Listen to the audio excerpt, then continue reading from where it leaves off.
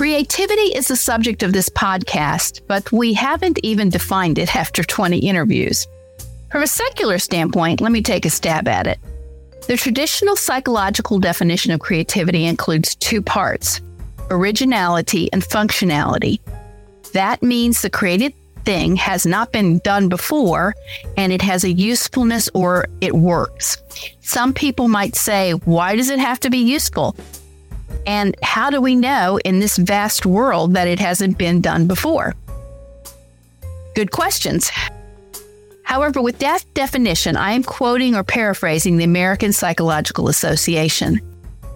But it pales compared to the subjects today: creativity by the only real creator, and you can think of all of those words as capitalized.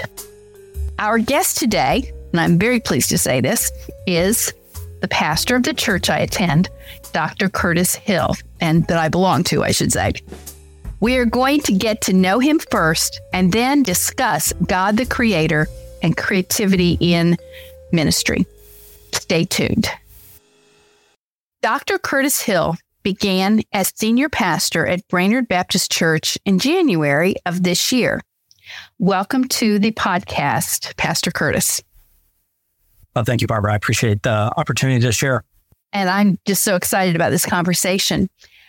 Although Pastor Curtis is now senior pastor at Brainerd, it's not the first time he has been on staff there. Tell us about your college and early seminary and your coming to Brainerd Baptist Church the first time. Sure. I graduated college. I went to Pensacola Christian College and then graduated. Was looking at that point to get a Master of Divinity, and I came to Chattanooga Temple Baptist Seminary. It was located in Chattanooga, Tennessee at that time.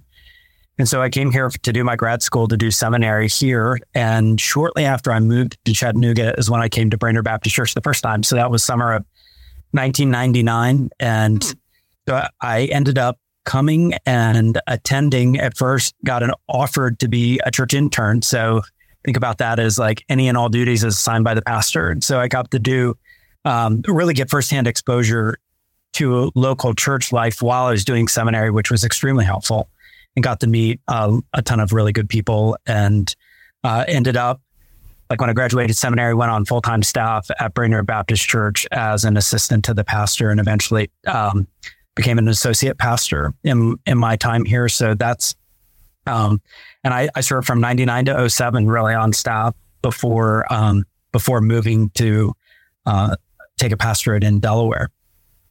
Right. I started attending and joined in 2003. So you were here then when it happened, and you were very young. Yeah. What were your, you say other duties as assigned, as you became more of an associate pastor, what were those duties focused in? Yeah, I actually had opportunity to be involved in a lot of different areas of church. So one of those was senior adults. So I was very young, but I also, a lot of my time was visiting even homebound people that couldn't go to church, a lot of hospital visits. I did have some role in helping out with our outreach. So a lot of visitors come to Brainerd Baptist Church. It's a regional church, so lots of people come. So I had a responsibility of like coordinating our outreach and welcoming visitors.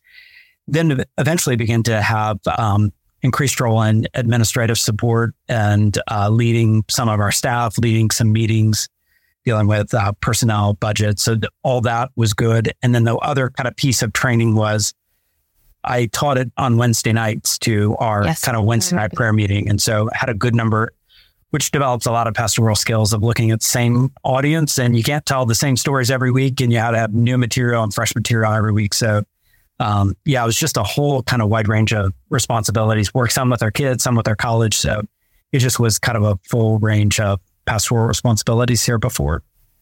Okay. So it would have taken a lot of effort on your part, of course, but it also would have been very meaningful and, really prepared you for when you went to the church in Delaware. So what happened there? Yeah, it definitely prepared me. And I think it gave me, probably did two things. It gave me kind of the administrative and just the church side. I hate to use the word professional, but it still is it is a profession. So the profession side of it it was definitely helpful there. The calling side of it, where you're working with people, you're invested in people's lives, you know their story, you're walking with them through good times and hard times, life-changing times. So I think both those things coincided, and you're teaching every week. And I think the difference with the senior pastor is, like, one of the differences, you're leading and preaching most Sundays. And so I think that was probably a shift by the time I went to Delaware, is probably more invested in all the areas of the church, seeing how they work together, but also teaching every week. But the training here at Brainerd certainly prepared me well to lead in Delaware. And it was a little bit smaller of an environment in Delaware, but I think being a part of a pretty good sized church was helpful in being ready for those responsibilities. Mm-hmm. So I would imagine I grew up in Maryland, and going to a church in Delaware from Chattanooga, and you had been in Pensacola, and you're from Oklahoma, right? I was born in Oklahoma and raised in Augusta, Georgia. Oh, okay. So that would have been a little bit of a culture shock, maybe? Go to Delaware? It was. And it was, I think we had, I think at that point in time, my wife grew up in Pennsylvania, so it was less so for her. Okay. But I've only known the Southeast. And even just Baptist churches, I think there are 100 Southern Baptist churches in Hamilton County versus about 25 in the state of Delaware. So I think just those kind of didn't drive to see a church on every corner, a little bit more, I'd say secular, fewer people attending church. So those kinds of things. I think Northeast is known for being a little bit more blunt. And so I think just dealing with some of those things, that not hearing the accents and all this kind of the Southern accents. So, there were some of those things that were different. And again, the evangelical population is just so much smaller in the Northeast. So, it was a learning curve for sure. Mm-hmm. You mentioned, I believe, when you came for your visits here for the interview, that you worked with the university students. Your church was near the university? Yeah. Yeah, it was near University of Delaware, and Delaware's got 20 to 22,000 students. So, it's a good sized school. And our church was about 3 or 4 miles. And before I came, there was a continual outreach to the University of Delaware. So we were able to build on the foundation, a really good foundation that was there. But I'd say any given Sunday, there were 50, 60, 70 University of Delaware students in our congregation. And really from all different religious backgrounds and irreligious backgrounds. So that was, it was neat getting to meet those students. And I'd say once a week, maybe once every other week, I was on campus meeting with students. So it was just a very important part of the church that I was at. Mm-hmm. Did you do anything with them, like apologetics work or sort of more seeker sensitive stuff, as they used to call it? Yeah, I think some of that was done in the campus ministry. I think where I saw my role is to help them appreciate, like, campus ministries will end at some point. They kind of have it, you graduate college and you don't have campus ministry. Right. I think I felt a strong calling and still do, to help a college student realize they're not the church of tomorrow. They could be the church of today. And to take them seriously and take their needs and their concerns, their questions. So I think probably less apologetic seminars, more one-to-one conversation, but just helping them see, like, they have a place today in the church. Like, so right. A lot of people joining our church were college members, and we would encourage that to, like, why don't you get used to what it means to be a part of a local community of believers? And so that was a neat opportunity. From my experience with campus ministry, that's not uncommon. Here at Dalton State, we have sort of an opposite problem, though, because we're a commuter campus. Right. And I've worked with the Baptist Collegiate Ministries for, 15, 16 years. And we're kind of on a hiatus right now because COVID just decimated campus programs and such.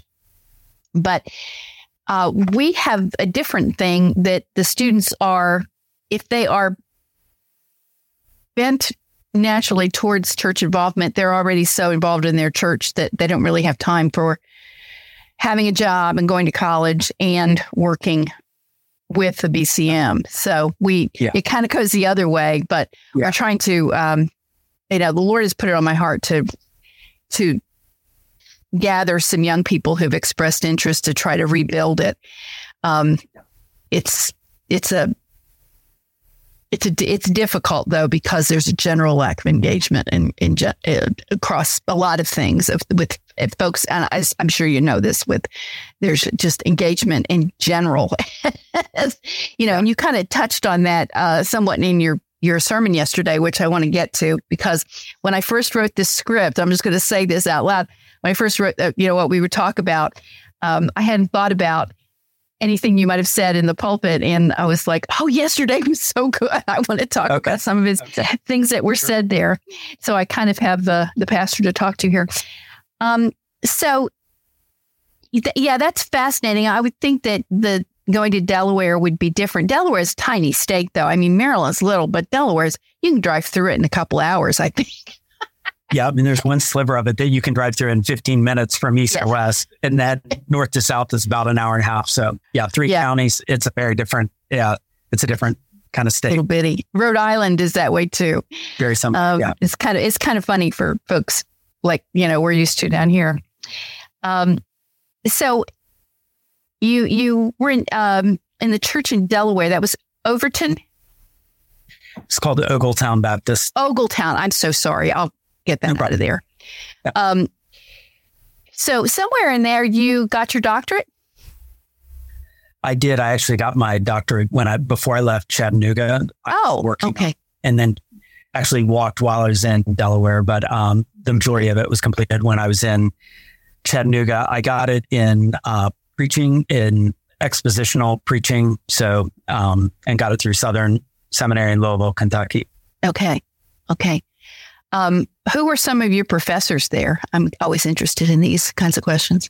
Yeah. My favorite by far was Daniel Block. He was the Old Testament professor and gave me a love for the Old Testament, that a deep, deep love. I also had Herschel York for several classes, kind of the preaching side of things. And then another professor for New Testament and preaching in the New Testament was Brian Vickers. So those were some of the main ones that I had.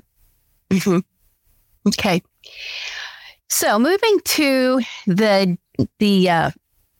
questions more about the creative side of what this podcast is supposed to be about. And sometimes we get off of far afield. Okay. What does it mean that God is creator? I don't know if that's a good question, but I'll put it out there.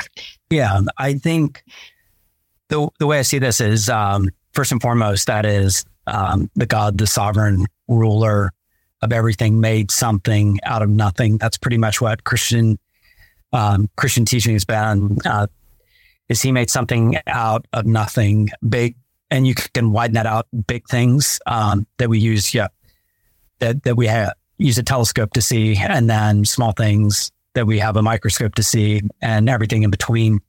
He made everything, but I think also I would want to add, as a creator, he also created some things with the capacity to generate and create other things. So, so in that he made all things, he also made people who could make people. He made people who could develop things. And I think part of that is embedded even in that Genesis 1 of he made man in his own image, but he made them to rule or exercise dominion, which I think is not just that. I think that's also developmental and creativity is invested in that, all to bring glory to himself. But yeah, those are some of the, I think, key components of who God is as a creator. And that's interesting. I don't think I've ever heard it put that way, because, God's creativity and his creative action is unique. And some theologians take a different view. They might say that, he continues to create. It didn't necessarily end on Sunday. Right. As we would think on the seventh day, that it is ongoing, and then they take different, maybe interpretations of that. But that him being the unique creator the real creator, I've often struggled with whether we as humans are creators or whether we're just remixers. Whether we're just like a singer might do a cover of a certain song, but they didn't write the song. They're just doing a whole different interpretation. And is there really such a thing as human creativity? Yeah, I appreciate the distinction there. I think as long as you can maintain a distinction of the way God creates, anyway, we're going to speak of humans creating because we don't have our own material that we're bringing. We didn't create something out of nothing. As long as you make that distinction, I really don't have any issue with looking at humans as creators but obviously we create in a different way. We take what we have and I would say we develop, we collate, we organize, all those things which seem different than what God has done, but still I think would lean toward that, the generative kind of activity of creating. Yeah. We take, it's not ex nihilo, although some people think it is. They think it just comes out of your brain. If you're creating something, whether it's art or something of another type, and but what human creativity is taking what is already there: sound, color, shape, experience, and whatever. Yeah. And I would even go into the realm of Brainerd, as well as the church I pastored in Delaware, had a good number of scientists. And so there were a lot of molecular biologists. They're looking at, and chemical engineers, and they're looking at compounds and asking questions of if we combine this, if we add this, if we put this under this. And all that is, like, to me, a huge realm of creativity where the laws of the universe are the same. God gave those, he laid those down in a certain way, but within those laws of the universe, there's architecture and there's science. There's all kinds of different things, mathematics, so solve different things, and think creatively, make new compounds and bring these notes on this scale together in new ways and in fresh ways where I love that thought. And I think sometimes we might think that, well, we're going to reach a point where we can't do that anymore, that it will all have been created. It will all have been written. It will all have been sung. And I don't know, in eternity, we might still be doing those things. Why not? I think you're right. I think you're right. And I think part of what it seems to be human is to enjoy the new things and the fresh things, and taking something old and making it new, remixing it. There is an element of new heavens and new earth that whatever it seems like, nobody seems bored. It doesn't seem like that's going to be a part of that. There's always something even developing. And the Garden of Eden, as perfect as it was, Adam was put in there it says to work it and to keep it. So I think that keeping is a protective element, but working to me is the development of it. So, I think new heavens and new earth, there's not so much protecting because I feel like, evil's been eliminated, but I think that working and developing, I don't know. The Bible doesn't speak to that, but I could certainly envision that being a beautiful part of what heaven is. Maybe our perception of what perfection is maybe, I know it's not right because we tend to see it in very kind of superficial terms, I think, perfection. But perfection doesn't mean that growth is not possible either. Yeah, that's right.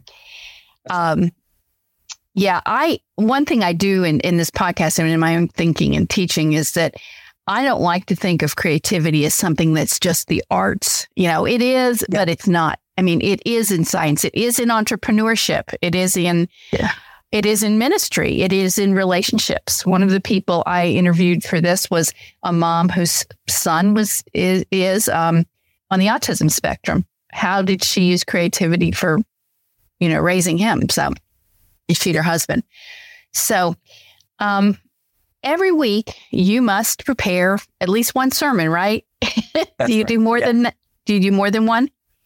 Occasionally there's some other things, like I spoke at a Christian school chapel, did a graduation. So, but as far as like kind of pure sermon, pure message, just generally one a week. Okay. So I know from what you said about your doctorate, you have studied hermeneutics and homiletics.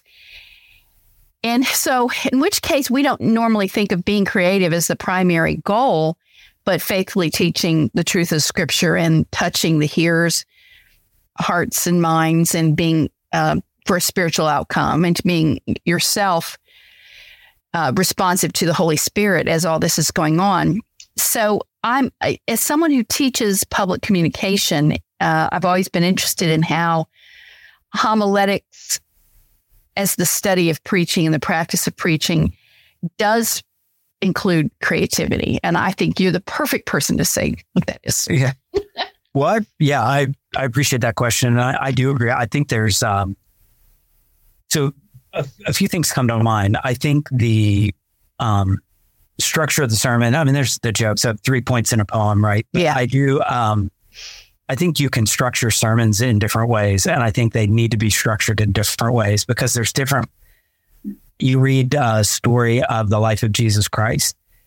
A story is going to be different than a letter that Paul wrote, which is going to be different than Leviticus, which is kind of a legal code and documents of like how are things going to be, how society going to operate and what festivals and sacrifices are going to be. So I think the sermon, I think there's a lot of different ways a sermon could be organized. You could have you could have 3 points. You could have a kind of a running story with one big point at the end.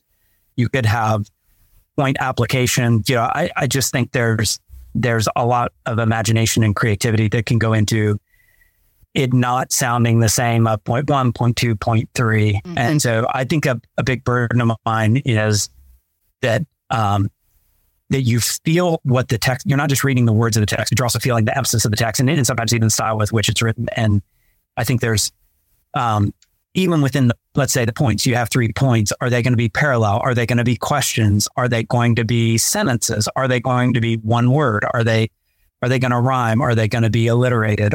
I think all those things, what will help your hearer process all those things. Right. So that's another point of creativity. I also think within the sermon, you have points of application, which, man, I mean, you could ask an application for a 15-year-old that doesn't want to be at church. That I still want to speak to that 15-year-old that doesn't want to be at church, but I want to have something interesting because I believe God's word could change their lives. The 70-year-old who is the person who this is one of their primary social interactions of the entire week. They work from home, maybe they live alone. So I think all those that's a wide range of applications and potential opportunities. And yeah, I mean, I could go on. I think of how you draw attention, how you hold attention. Are you going to use statistics, a provocative question? Are you going to tell a story? Is it going to be a personal story? Is it going to be a story you read online? Is that an analogy from nature? So I think there's just a lot of different avenues that you can bring to try to communicate God's unchanging word in a context where hearers will hear it and maybe hold their attention or get their attention. Mm-hmm. Yeah, you said 2 things there. One was about to help the hearer process the truths that are in the Scripture, and so 3 points in a poem always to me was, I guess, kind of artificial. I mean, it's kind of meant to be humorous, but because the text may not have 3 points, it may have something. It has a whole other structure depending on what it was written or the genre or whatever. And so sometimes I felt like maybe preachers wanted to get that 3 there when maybe there were only 2, and that would be okay. Right. Yeah. We're in love with 3 points, but it's not always the case.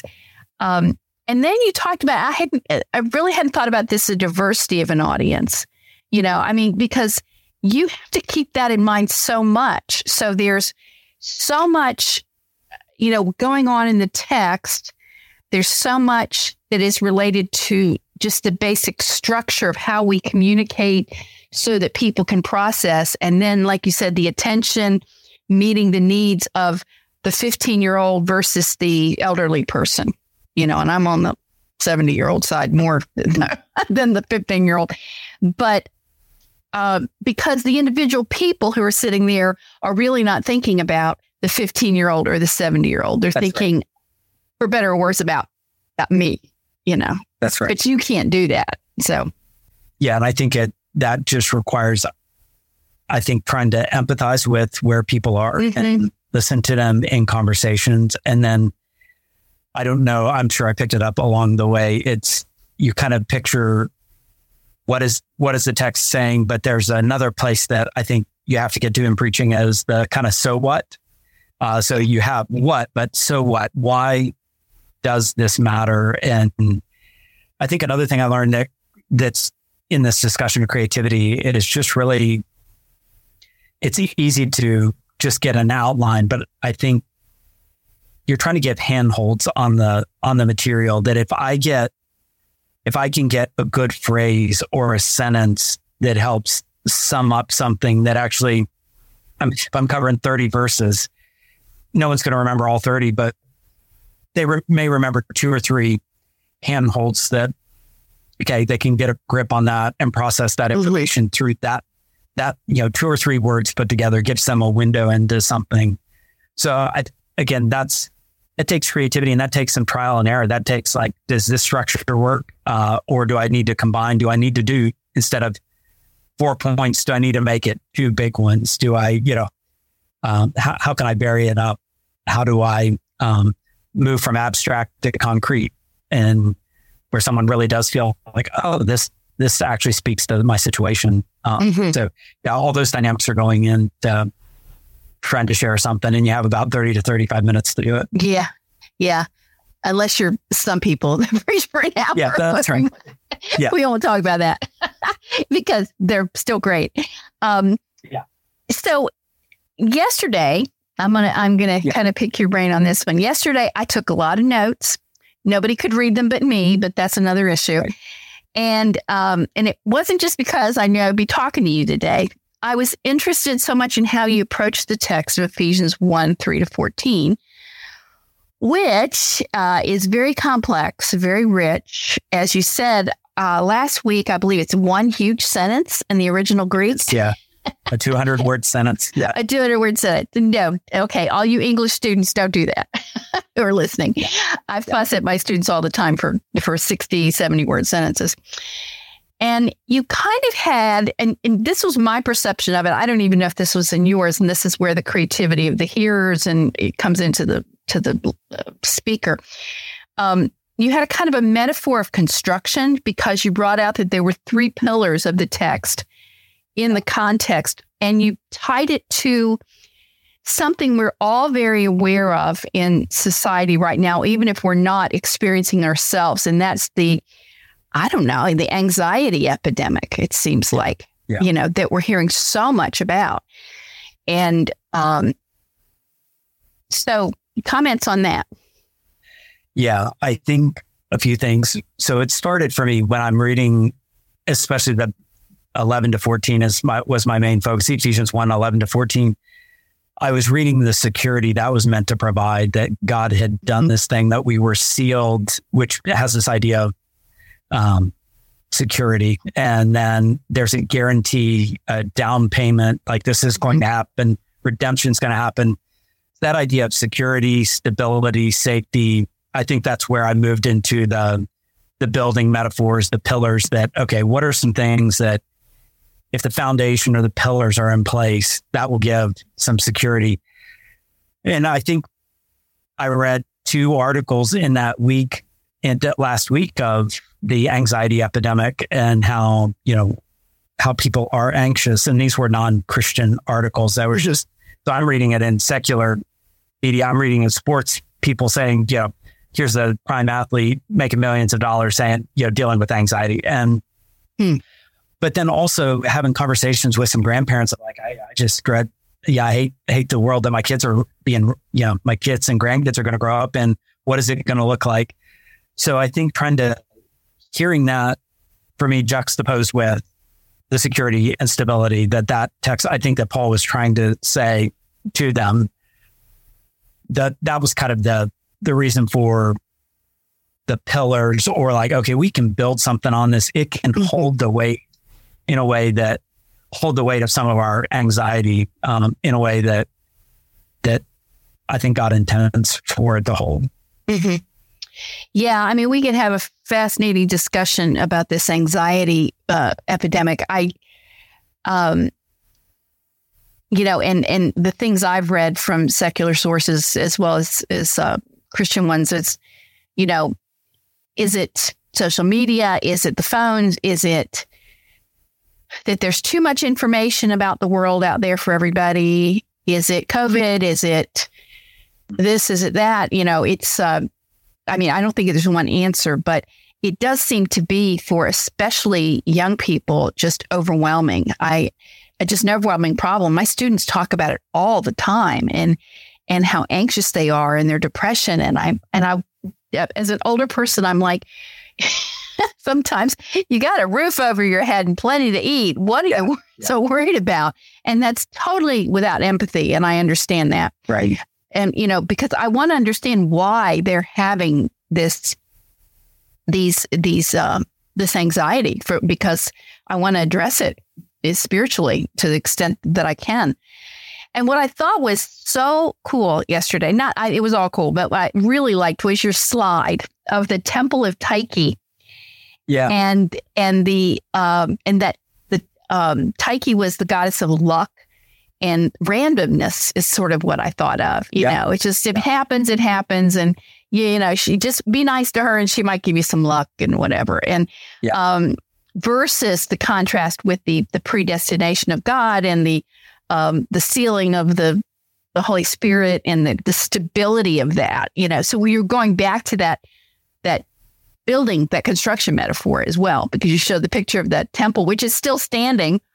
They knew how to build things. And I've seen it. Yeah, I've seen it. Yeah. They really knew how to build buildings back then. So they did. Yeah. I came across that in a commentary, and it was really even in a footnote that said,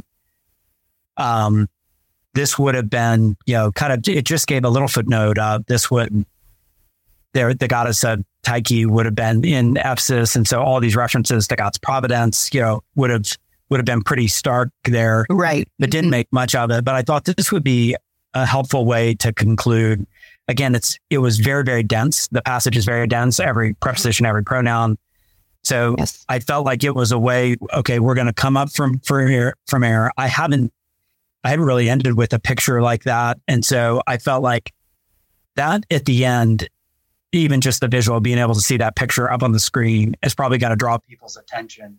Mm-hmm. And then it may be a way to kind of do the opposite, to say, here's what it looks like if you don't have a God who is in control, who is personal, who has something better for you. Here's the exact opposite. And for me, it was just beautiful that that literally was in Ephesus. Yeah. So right. I think if that had been in Corinth, that would have been probably useful. But the fact that that statue, like, you go to ancient Ephesus and see it today, it's like, man, that connection was too strong to, I just felt like that will be a way of going, we don't have that, that if you had to live your life with chance and fortune and just hoping good luck, good vibes, positive energy, that seems like that.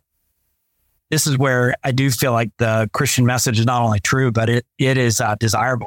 It's good. It's beautiful versus just, again, I believe it's true, but in this case, it's even so much better than what that stone statue would offer. And I thought visualizing, I could have talked about it, but I did think, like, seeing the image and letting it just sit up there and going, really, that's it?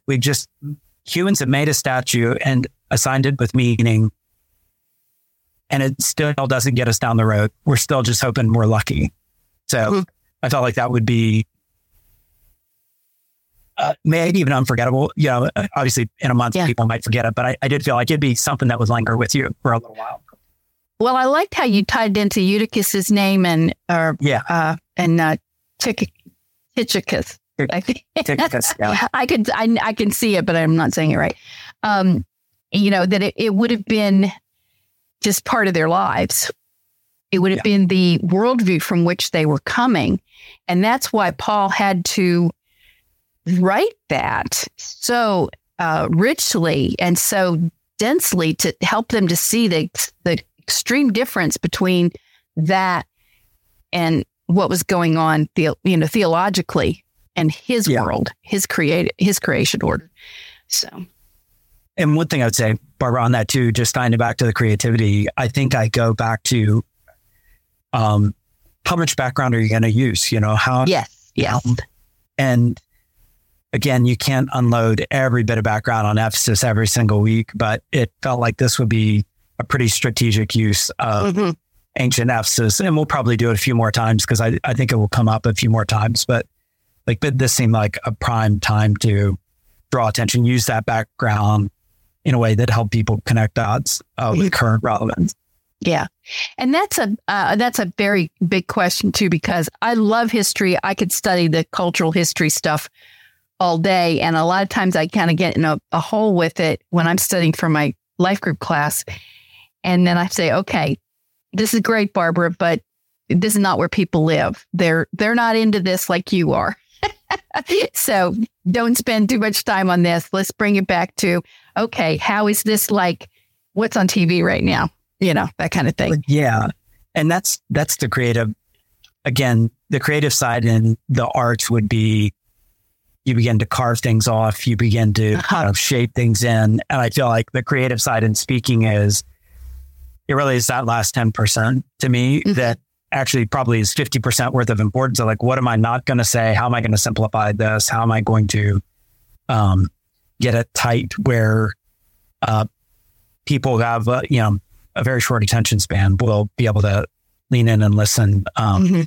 There are creative choices of like, okay, I will go down. I researched an hour on that and I'm not going to use that portion because I think this other portion may be more help the big message stick and not get lost in this extraneous detail that may be very interesting and fascinating, but isn't necessarily right to the heart of what I want to emphasize. Would it be appropriate for me to ask you how much you study and prepare for your sermon during the week?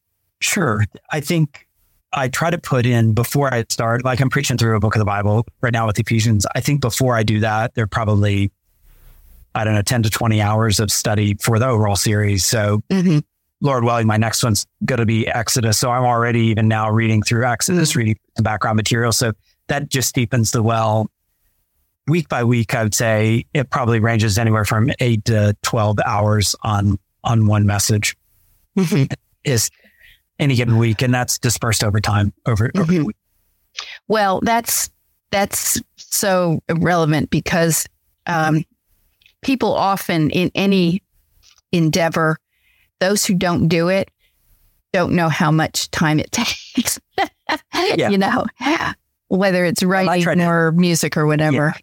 Yeah, exactly. I try to tell people it's like a 10 to 12 page research paper, fresh material every week. Yeah. So that at least is kind of the corollary to what I would do in academic of like a 12 page paper, again, fresh material. So that just takes a certain amount of time and you're delivering it orally. So then there's that. You have to practice. Yeah.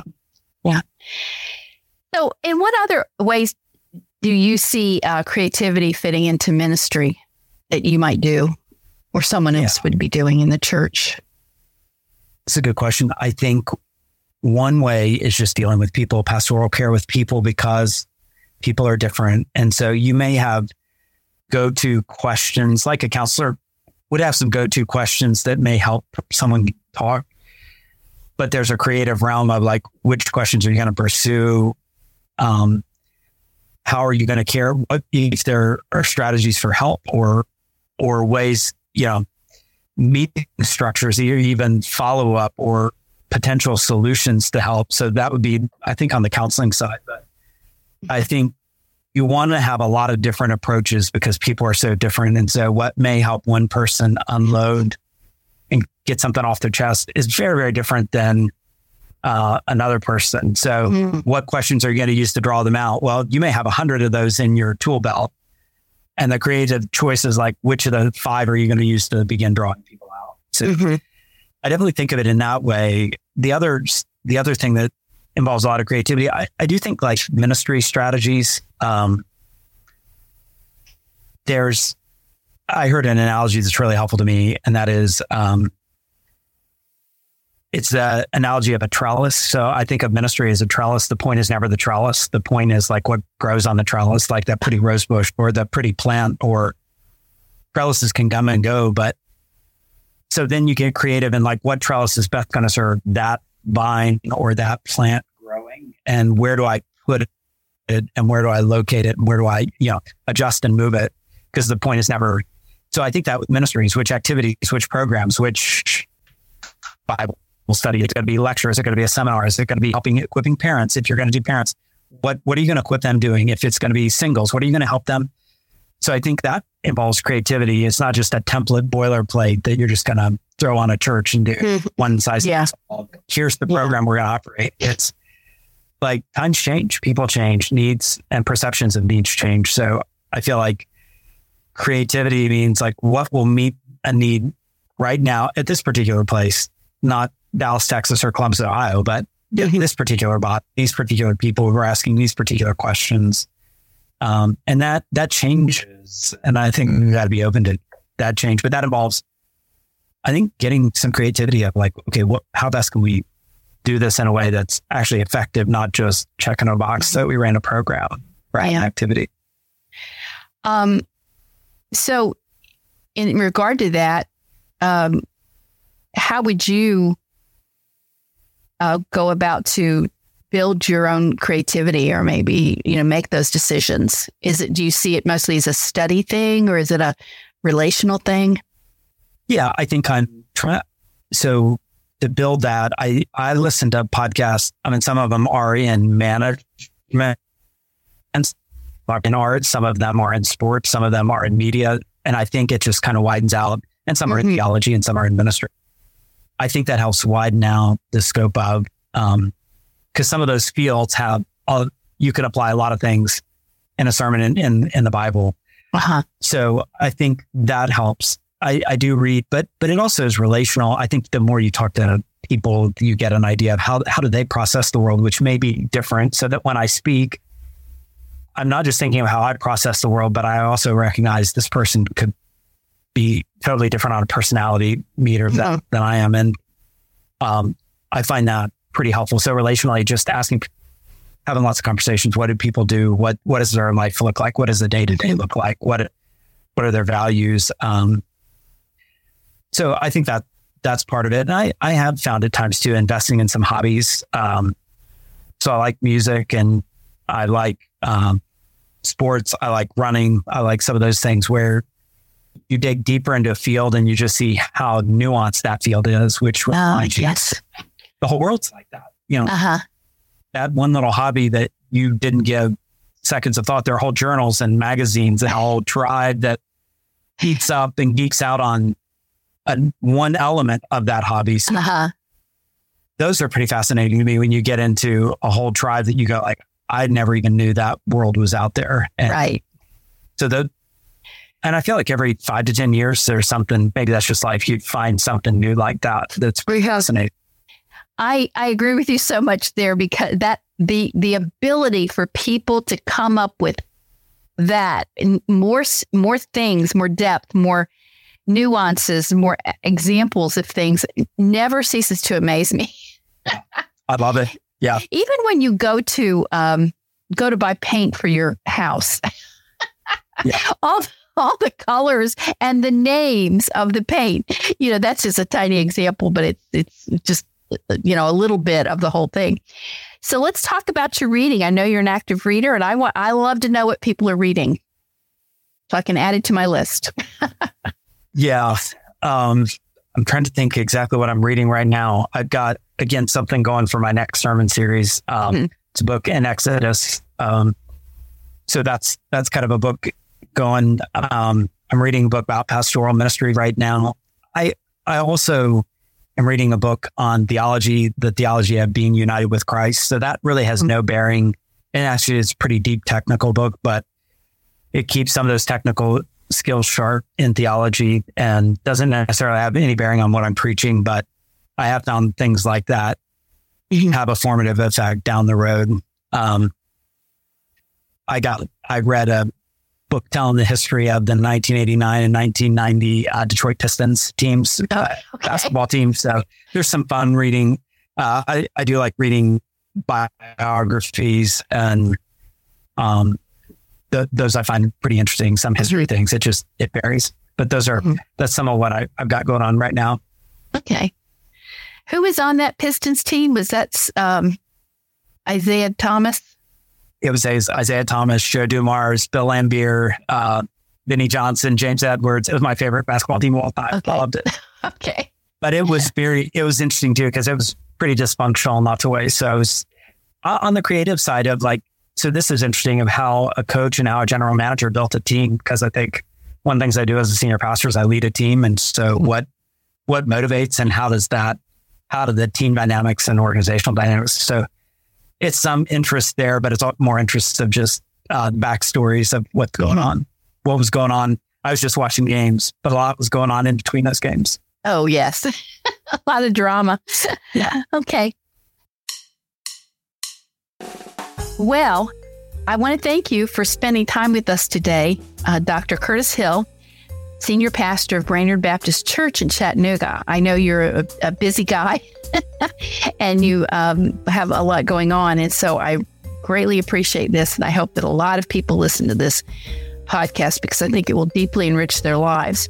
For those wondering, Brainerd Baptist Church in Chattanooga is on Brookfield Avenue, sort of off of Belvoir, and it is easily accessible off of I-24 on the Belvoir Avenue exit. In the wintertime, you can see its steeple. Not too sure about the summertime. So we invite you to go to our website and check us out, and please visit us. So again, thank you very much, Dr. Hill, for your discussion You're today. very welcome. And I appreciate the opportunity to talk a little bit more about creativity and ministry and preaching. Thank you for the questions. Okay. Goodbye.